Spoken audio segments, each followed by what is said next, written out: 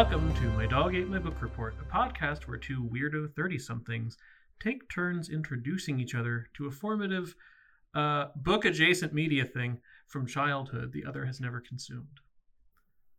I'm Brandon. He, him. I'm Ren. They, he, whatever works. Just don't call me she. Yeah. And this is our 10th episode, and in the long-standing tradition of our 5th episode, this is another one where we're going to take a slight break from the exact formula for what we talk about on this show and do something that is related, but not a book.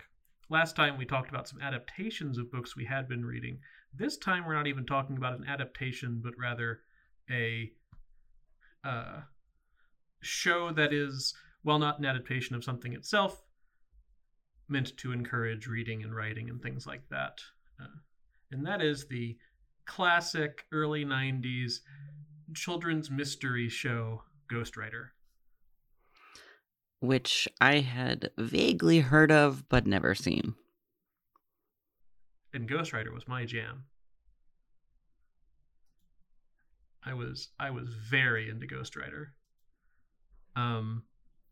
We had contemplated each of us bringing a sort of educational children's TV show to the table, but we decided we probably had enough to talk about just consuming this show. Yeah, because Ghostwriter, one of the things that drew me to it in the first place, and that still kind of sets it apart, is that it was a serialized thing. And so each arc was 4 to 5 episodes. So, and we watched the first arc, the first 5 episodes. So we were dealing with like a feature length amount of stuff, even though it was a TV show. So if you are unfamiliar with Ghostwriter, it was a PBS show that's public broadcasting if you're outside the US, done by the Children's Television Workshop in cooperation with the BBC, where a group of kids in Brooklyn make friends with a ghost who can only communicate to them through the written word. And then they solve mysteries with help from the ghost, who they call Ghostwriter. That's the name of the show. Got there. I had been curious what channel this had been on. Yeah, well, you answered my question. I'm just adding things that we're going to need to edit out because they're useless. You know, as with a number of like shows, let me go back. As with a number of shows of this kind that were drama-ish, I mean fiction, I guess, but with an educational bent. You know, it was also very much about like having a multicultural cast. This one in particular is very focused on being in New York. They actually shoot on location in Brooklyn, and then really taking some time to show a lot of different ways you can interact with the written word. And then it is a mystery show also, and the mysteries don't necessarily have much to do with like books or literature or writing, but of course they find many of those things very useful over the course of solving these mysteries, not least because it's the only way they can communicate with Ghostwriter, who can like take words that are written and then like re-scramble them. And if he's in like a computer or something, he can just outright type. But only these kids can see him or anything he does. So that's, you know, he's not just running around Brooklyn doing all kinds of crazy stuff on billboards. That would be cool, though. I thought it was interesting that only the children and select children could see Ghostwriter's writing. And I really had assumed they were going to have some well-meaning adult character that could also see it. But this was actually a pretty contained, the children are the ones solving this whole thing and no adults are required situation. I guess we kind of saw this in the Hardy Boys, for example, when we read it, because that was like,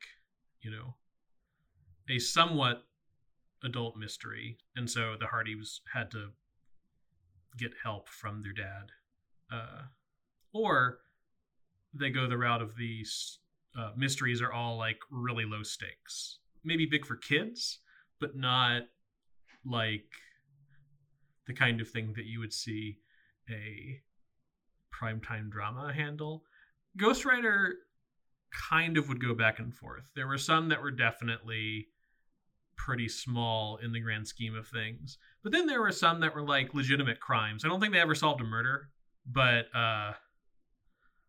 like the second arc, which I remember pretty clearly, is about an arson, and like a legit arson, not like a tiny arson, like a store burns down and it was on purpose.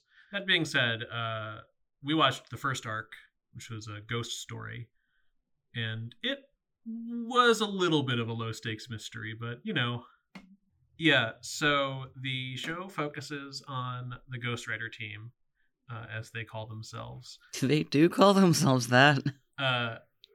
And aside from Ghostwriter, who is just a animated graphic, you have Jamal, who is the first one to make contact with Ghostwriter. Ghostwriter sometimes hangs out in his computer so they can type back and forth. Linny, who is a girl who likes to write songs, and very awkwardly bumps into Jamal at one point, and like they could have had those actors do another take or two of that collision, I think. They could have had the actors do a couple takes or two of almost every line read. Yeah, I mean it is a show that has the problem that you often have with shows that have the main characters, all the people you see the most are children. And then Alex and Gabby, who are a brother and sister, their family owns the store that Linny lives above. And then the fifth kid, Tina, only shows up briefly. She's one of Gabby's friends, and she does indeed join the Ghostwriter team, I think in the next arc. I forget exactly. She's only briefly in this arc, but she does see Ghostwriter pretty soon, and get added to the team. Because only certain kids can see Ghostwriter or his manipulation, so it's kind of one of those things that they don't go around talking about, like the fact that they solve mysteries with a ghost, until they realize somebody has seen Ghostwriter. And it's not clear if it's like Ghostwriter who chooses who can see him, or if there's some other mechanism. Seeing Ghostwriter is just basically seeing a floating ball of color. He doesn't have like a human form or anything like that. He says he thinks he used to be a person, but like he's not sure either. There's a lot of mystery about Ghostwriter's actual like identity and origin, but they assume he's a ghost, because he says that he used to be a person. I think my biggest point of confusion about Ghostwriter is the first thing that he says is like, help, where are my children? And I assumed it was going to be a mystery about what happened to this alien or this ghost's missing children or something. I think that the implication now after watching it is that he meant like, where are all of the other children meant to be on the Ghostwriter team or something? Like there's like this destiny thing. I don't know. I was very confused about it. It is a question that is like not really followed up on in the bulk of this episode. They treat the mystery of Ghostwriter himself as a thing that kind of continues to be unclear, but that you get little bits and pieces of maybe additional info over the course of the show. But it's not the point of an arc. because like they're serializing each arc in most of them are 4 episodes, but the first and last arc are 5 episodes. So they're already doing a lot of episode to episode storytelling, and these are like half-hour episodes. And so there is also a measure of storytelling that bridges the arcs as well, where there's ongoing character plots and stuff. Not in a huge way, but in a way that is still, certainly for 1992, I think, kind of uncommon for kids' TV. And that's part of what always made me think it was a really neat show, is because it had that element of like an ongoing story.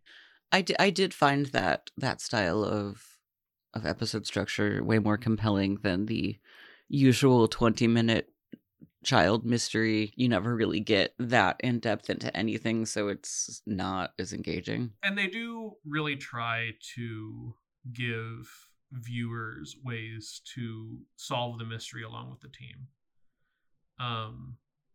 The bumpers, the previouslys often talk about like having your own casebook that you are writing down notes as well, like the Ghostwriter team is. And whenever they're solving a code or something written or whatever, they always have pretty lengthy shots of the piece of paper so you can see what it says and you can note them down for yourself if you want to. That was definitely like part of the structure, it seemed, of the show and part of the intent. And I do think they had some like merchandise that were like Ghostwriter casebooks that were just a notebook with a Ghostwriter logo on it. And then I think there were some like various puzzle activity books, which just kind of makes sense because they do a lot of essentially puzzles and activities to solve mysteries. This first arc had a bit of code breaking. And they definitely try to make sure that if you are a child who has never heard of the concept of a code, you will understand what a code is by the end. Yeah, I didn't have a piece of paper on hand, but I did sort of in the back of my mind try to solve the codes as they were sort of floating by. I only got like part of one. But I do see that the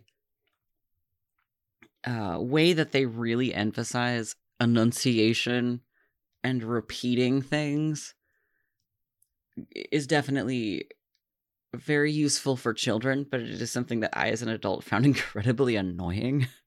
Yeah, it is a show that moves kind of slowly because of that. And it's certainly a thing that I didn't really pick up on as much when I was a kid.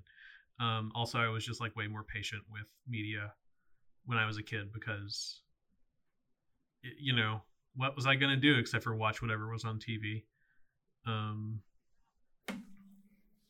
Well, it's perhaps a slightly unkind note that I wrote about the acting, that I didn't really internalize why they did it like this until you were like, just now, that they wanted you to sort of try to solve things. Clearly, their acting direction was make sure you enunciate every word extremely precisely and slowly. I'm like, people don't talk like that. Are these bad actors or is it bad direction? But I think it's purposeful. Make sure that children can understand what you're saying, acting. Yeah, because it is a thing done as educational entertainment. It's not as obviously that as something like Bill Nye the Science Guy, or like Reading Rainbow. All of those things are various levels of like mixing entertainment and education. And Ghostwriter is kind of, at least in my memory of shows that were on PBS when I was a kid, Ghostwriter felt like the one that was like the furthest to the trying to look like entertainment more than education end, even though there is a lot of educational content. All right, you used the phrase at one point the other day, the combination of those things. What? Edutainment, yes. And as a kid, certainly could see some of the education stuff, and other things were like kind of disguised well enough to me that I didn't notice. As an adult, there's a lot of moments where I'm like, I don't think I understood that this was trying to teach me something at this point. I might have still learned it, but I don't think I would have realized I learned it. It did have less reading in it than I sort of expected. I sort of expected coming into this show that because it was like a child entertainment literacy show that there would be like pitching of specific books. But there wasn't any of that. There was sort of like pitching of fictional books that they made up for the show, which I thought was very funny.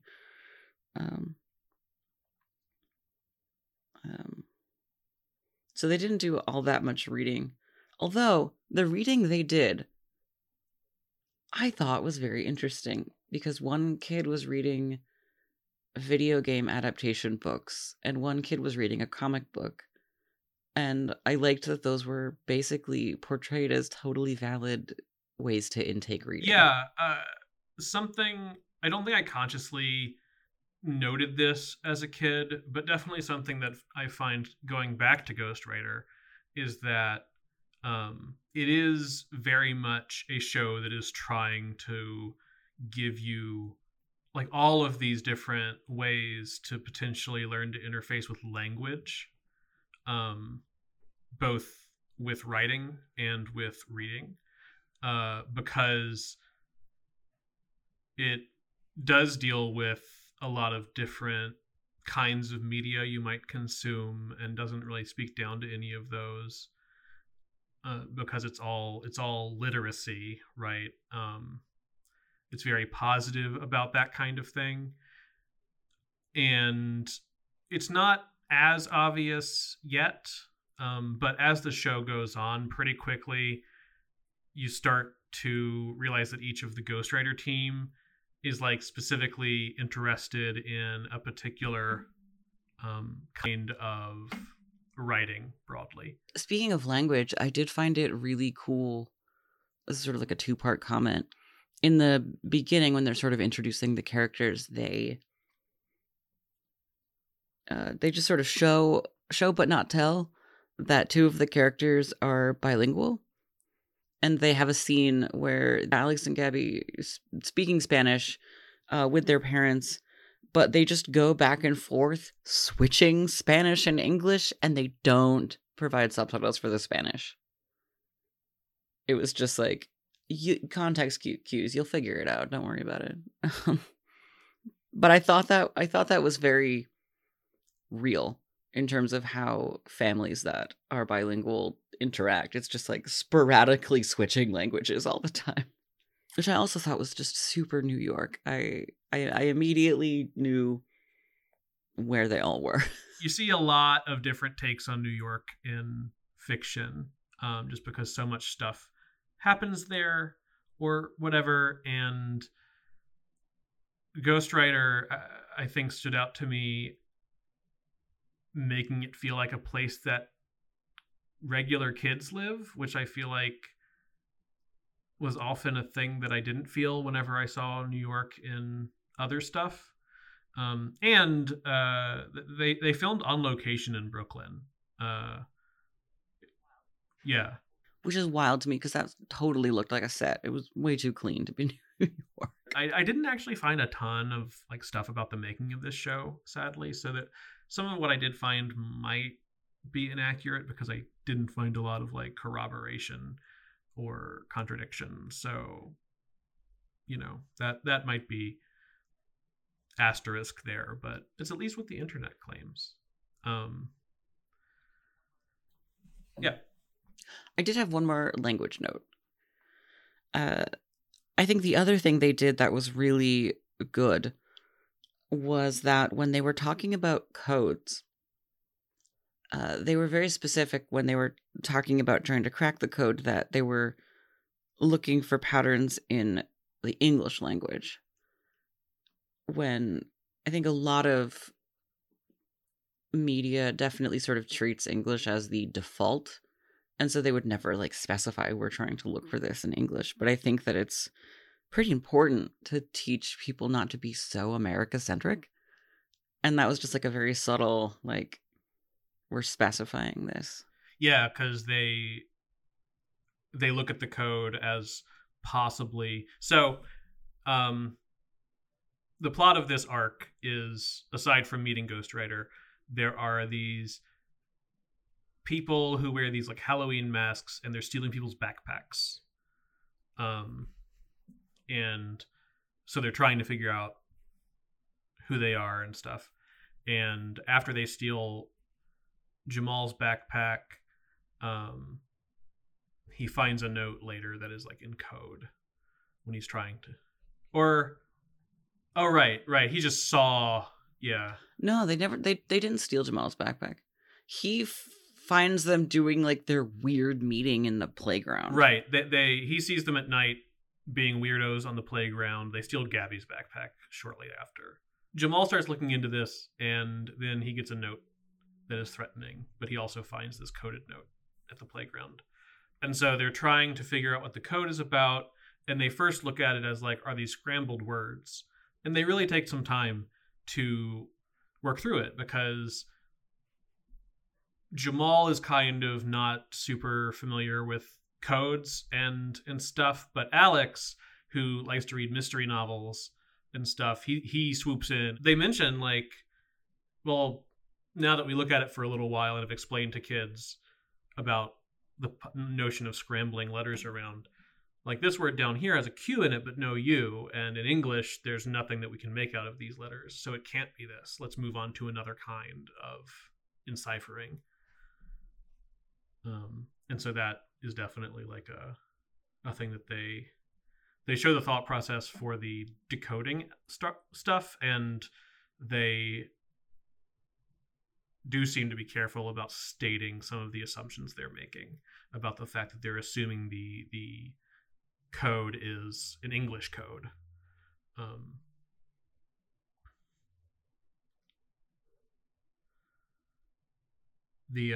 Something else they do, which I didn't entirely understand was important as a kid, but which now, many years later, after I have done, a fair amount of writing professionally, there's a part where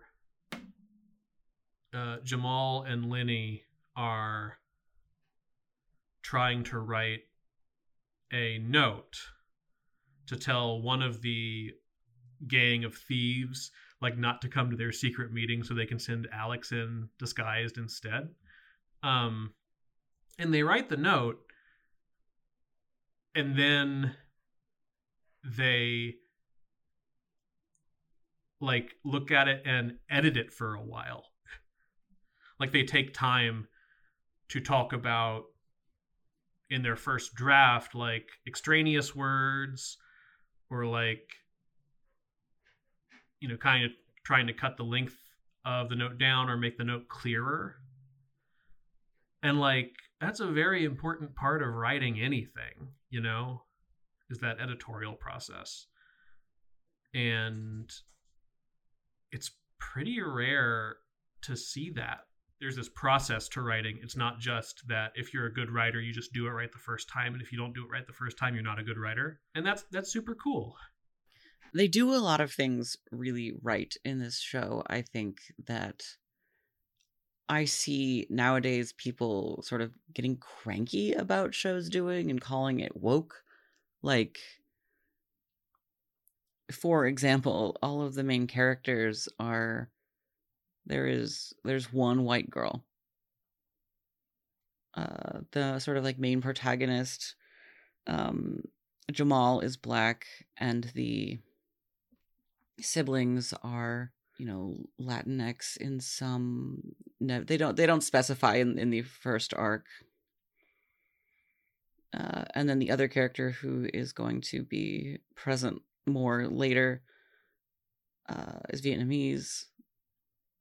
And I thought that was pretty great. It wasn't like we have 3 white guys and one token of a couple of different categories. It was very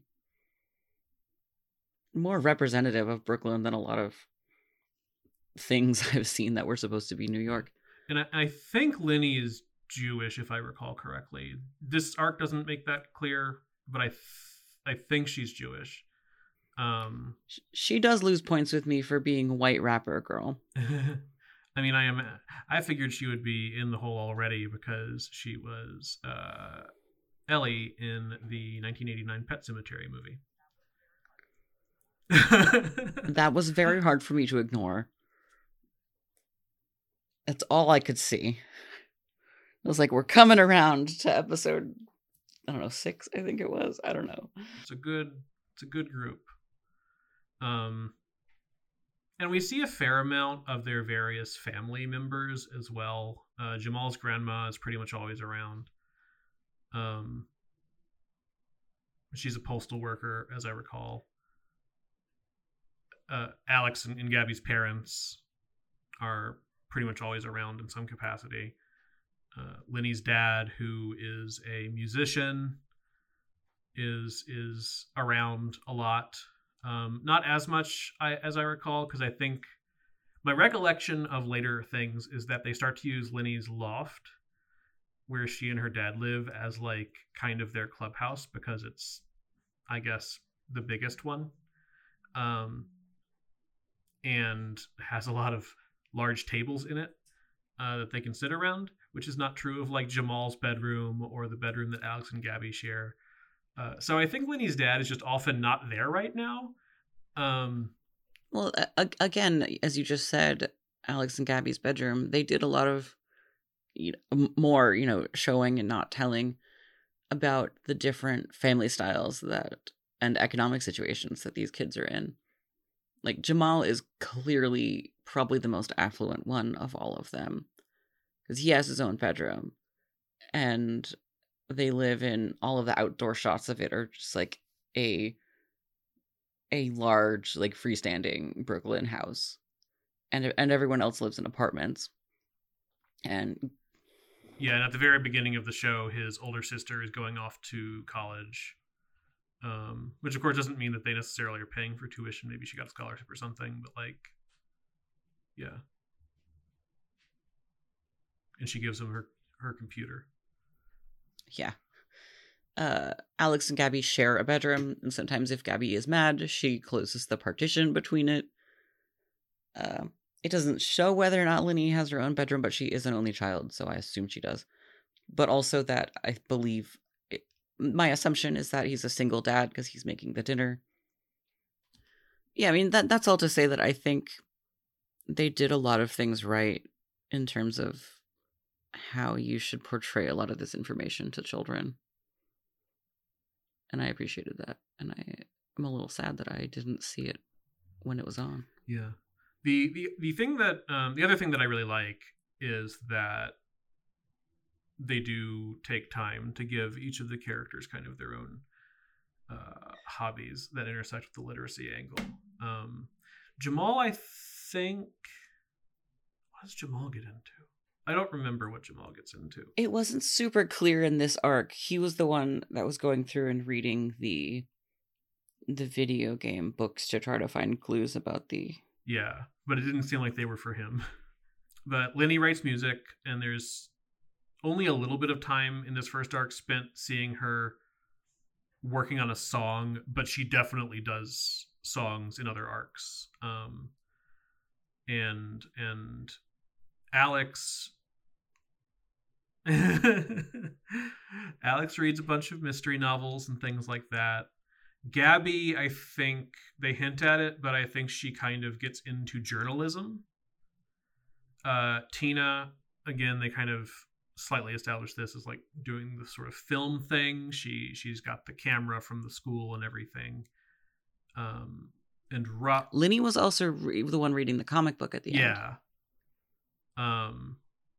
And then Rob, the other guy that's added in an arc or so, gets into poetry. There's actually a subplot that I remember really vividly from, I want to say, the fourth arc, where Rob goes to like this sort of poetry club thing, just like something at a community center or whatever, where it's sort of a like in a classroom, and he makes friends with this homeless guy who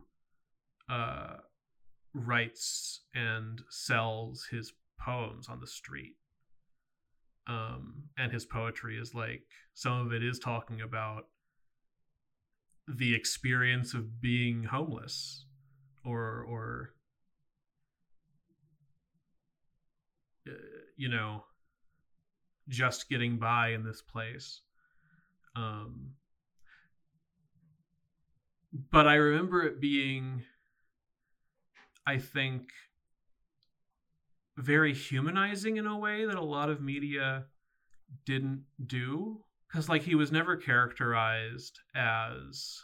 I just kind of... It stuck with me because so often, even now, but certainly when I was a kid, like, if there was a homeless character in fiction, they were usually, like, a drunk or depicted as stupid or dirty or whatever. Like, it was never flattering, you know? And they were usually just kind of essentially set pieces for something to happen to or happen around, or as a punchline for something. And that wasn't the way that this one went. Well, I don't want this all to just be sunshine and flowers or whatever about how good this was, because I definitely do have some gripes. But before we get into my gripes, and before we get into, you know, talking about the rest of the story, which will, I think, come naturally with some of the gripes, I want to know what Tiny Brandon thought about this and how you came about it. I don't remember how I discovered Ghostwriter. It almost certainly was just something I ran across on TV. I watched a lot of PBS as a kid. I would like know what time Where in the World is Carmen Sandiego came on. That was the main one that I would always come for. That one was real good. And when I was really young, definitely like Sesame Street and Reading Rainbow were like staple parts of my TV rotation. And then as I got older, Carmen Sandiego and the math variety show Square One, which is what most people seem to remember the MathNet segment from that show. Yes. Which is the Dragnet parody about math. Which I had no idea it was a parody of anything. Yeah, I didn't either. Actually, when I first saw it, I thought it was a parody of the X-Files, and it's not. But yeah, so I don't remember how exactly I discovered Ghostwriter, but I think it was probably just it was on TV at some point, and I watched some of it, and I thought it was neat. And then the mystique of this serialized nature was what got me really interested, because I think this might have been the first time that I encountered a show doing like the end of the episode is not the end of the story. And also I wished I could figure out when it was on more reliably so I could see like entire stories. And that was easier said than done. That's why I haven't seen like a ton of full arcs. That's why you needed a TV guide. The TV guide was critical in that era. Yeah, I pretty much never had TV guide around unless it was like a special Star Trek thing. So by the mid-90s, when I was like 7 or 8, I got a hold of several VHS tapes of Ghostwriter. There were 3 arcs that they released on VHS, edited back together as essentially just feature-length things. And I had all 3 of them. I did not know until yesterday that there were only 3 of them. I always kind of imagined that they had others for the other arcs, and I just never got those ones. But apparently they only released 3. And one of them was this first arc, Ghost Story. One of them was the second arc, Who Burned Mr. Brinker's Store, and then they skipped the third arc and then did the 4th arc into the comics. And we watched those a lot. My brother and I watched those 3 things a lot. They had tie-in novels and things as well, like young reader novels, some of which were novelizations, some of which were new stories. I read some of those. The only one I remember well enough to have described any of the plot to you was one where Ghostwriter like brings these cries for help to Jamal and the others from these other kids who are afraid that there's an alien invasion going on. And as they sort of unravel things, they realize Ghostwriter is somehow traveling through time, and he's connected with a couple kids in 1938 who are listening to the broadcast of the War of the Worlds that was, famously taken as possibly true by some people.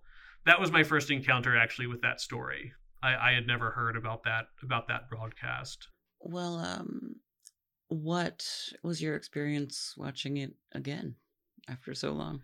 I mean, the pacing and the acting are both worse than I remember, but that's mainly because I didn't care as much when I was a kid. I still found it pretty okay.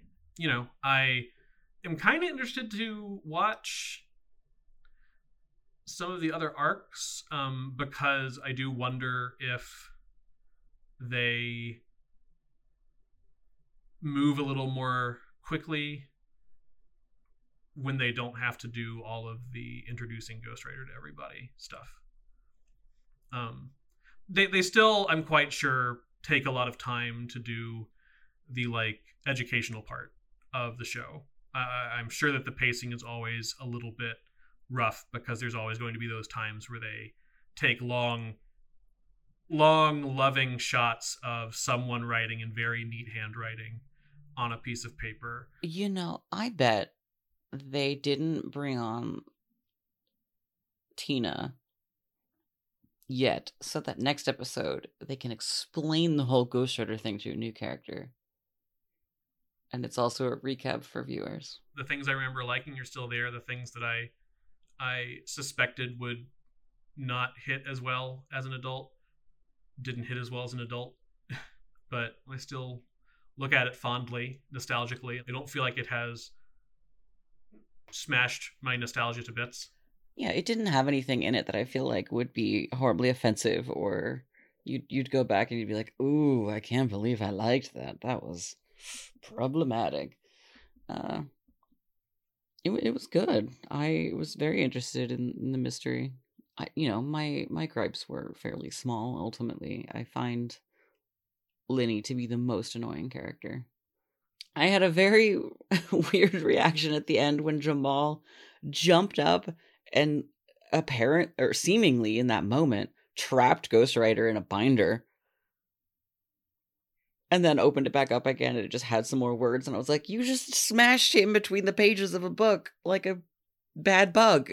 What are you doing? Like Ghostwriter is a printer or something. If you catch Ghostwriter, he prints for you. Yeah, it was very strange. It's like, you're gonna hurt him. No, okay, he's fine, but it was weird. Well, yeah, so like I said, I think I would have enjoyed it as a kid. And I enjoyed it this time, despite the acting and such making me kind of like, ugh. But the thing that I have a gripe about is a thing that is not new, but was I think a fairly straightforward thread throughout my entire childhood of media portraying video games as a bad thing that bad delinquent kids do.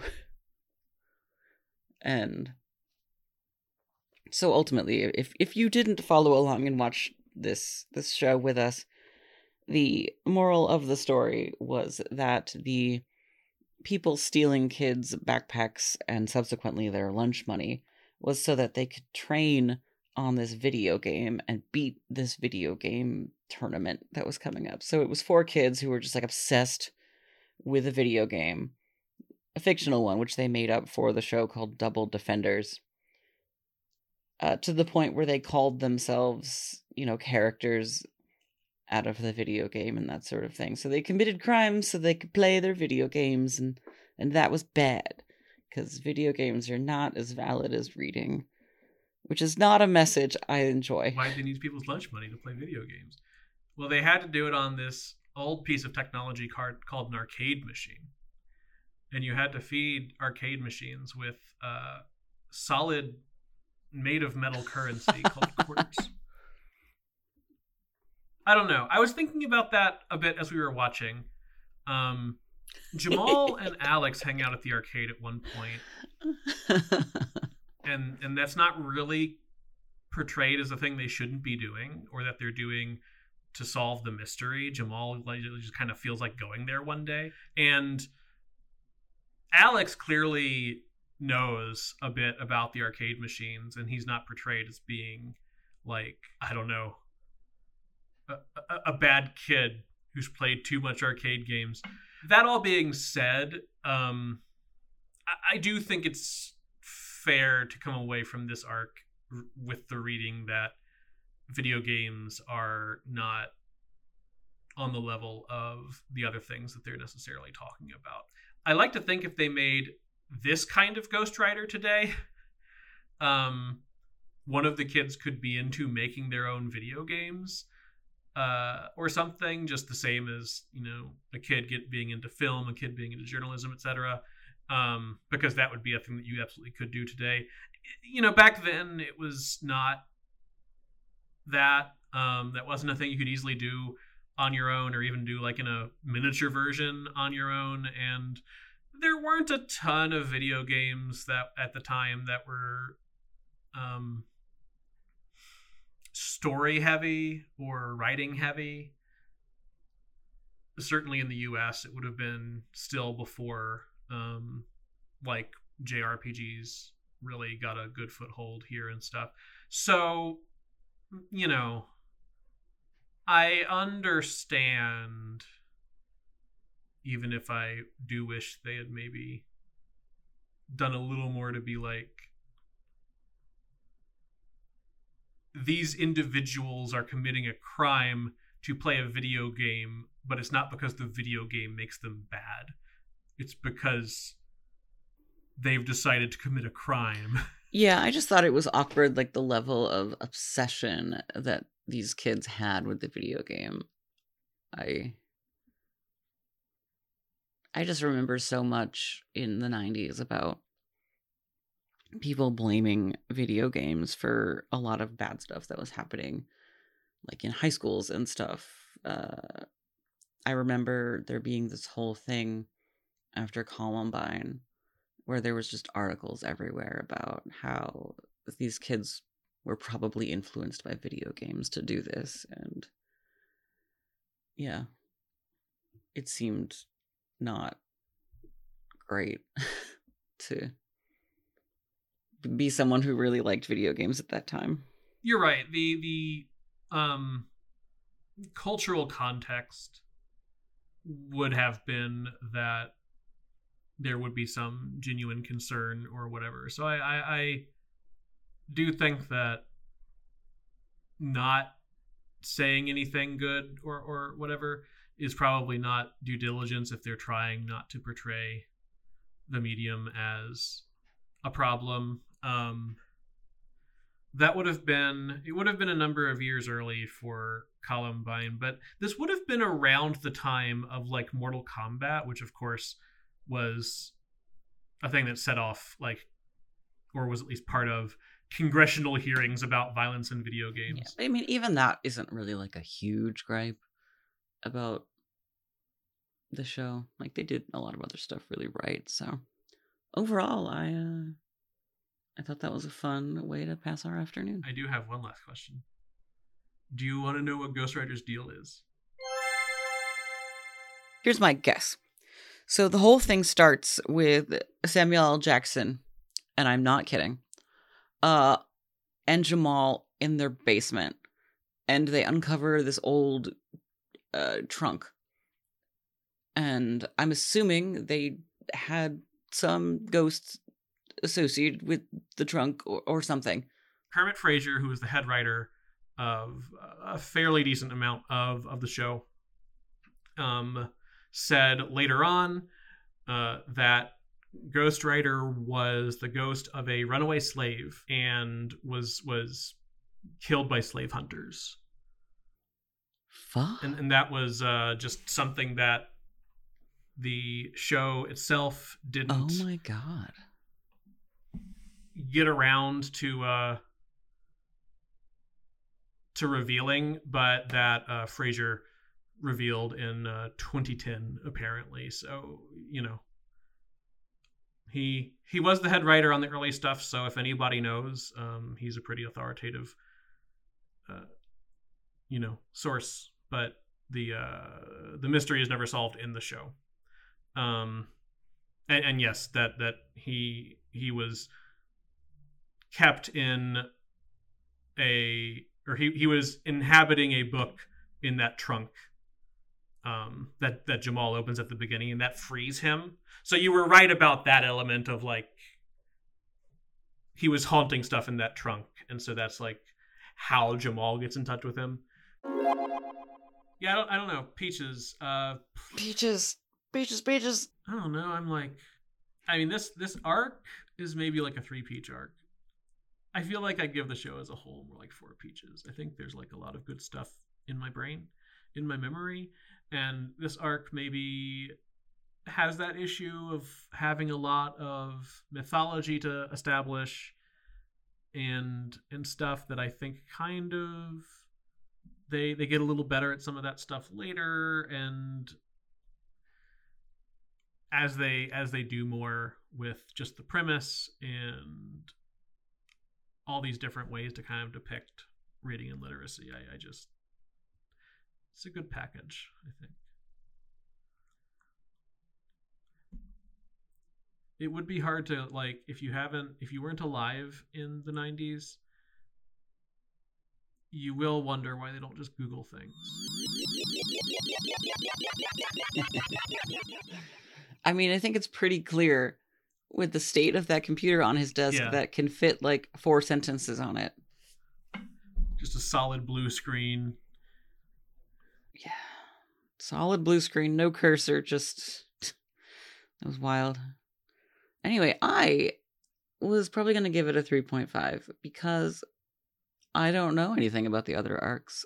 I was engaged in the mystery, and I want to give it bonus points for the fact that they do try to trick you in the beginning into thinking that the thieves might be some sort of supernatural element because they shoot the kids in masks in darkness, and there's a lot of like special effects of them. I still don't know what they were doing, but there were like lights and sounds, and they were like play fighting or something out in the park, and it was like, are they aliens? So I'm going to give them credit for trying to throw us off with the maybe the bad guys are aliens thing. When Alex infiltrates their secret meeting later on, they definitely have like a lot of they've invented a lot of strange rituals for themselves that harken to their fandom, like walking backwards to do things and stuff. So like I get it. So before we get into the credits, I'm introducing, since this is episode 10, a new mini segment at the end of our episodes. It doesn't have a better title at this point other than What Are We Currently Reading? Because one of the really great side effects of having started this podcast is that forcing ourselves to go back and revisit these books has, I think for both of us, kind of rekindled this desire that always used to be very prevalent in us to be doing a lot of, hobby reading just for fun. So what have you been reading, Brandon? Well, as I threatened to do, I have since reread the rest of the Robot trilogy. The continuing adventures of Elijah Bailey and R. Daniel Olival, and liked those very much. I had remembered I'd never reread the second or third book, and I remembered them being less engaging than the first book as a kid. I find them more engaging as an adult but they are mostly people talking about sociology in rooms. So I understand why, as a kid, I would have been like, "What's going? Why is this what we're doing?" um, but I quite enjoyed those, and I read E.L. Konigsberg's other debut novel, Jennifer Hecate Macbeth, William McKinley, and Me Elizabeth, and liked that very much. I'd never read any of her stuff besides Mixed Up Files, and that was a fun one. Mixed Up Files is more my jam, but that one is also pretty cute. It's got some of the same kind of personality, and that's fun. And all of that, also the mystery reading inspired me to finally read an Agatha Christie novel, which I had never done. So I read And Then There Were None, and I liked that very much too. And now I'm forcing you to read Watership Down, not for this podcast. Yeah, haven't started, but I will be doing so soon. I can't wait. I also continued on with Asimov. I only got as far as the second one, though, because I'm listening. I've started almost exclusively, except for the very short children's books, doing things on Audible. Yeah, you spend a lot of time in your car. Because that's just the easiest way for me to digest books at this point with my work schedule. I do spend a lot of time in my car. And as much as I sometimes give myself grief over it, I have to remind myself taking in books via audiobook is still valid. It's still reading. It's still fine. So yeah, I continued with the Robot Trilogy, and you're right. I really liked the second book. It gave me a lot to think about, and you're right. The sociology is super interesting. The more they get into the space folks. Yeah. The first book is definitely like the most noir-esque of those novels, and so I totally understand why, as a kid, that's the one I liked the best. But as an adult, I find a lot to really like about the later ones. Yeah. So I haven't got the third one yet because I'm waiting for my next Audible credit. But I also have continued on with Animorphs because I need to know what happens to Tobias. Because he's the best character. You're correct. Well, you're correct as far as you're aware. Oh no. And in actual paper form, I'm reading Monstrous Regiment by Terry Pratchett because I've never read any Terry Pratchett books.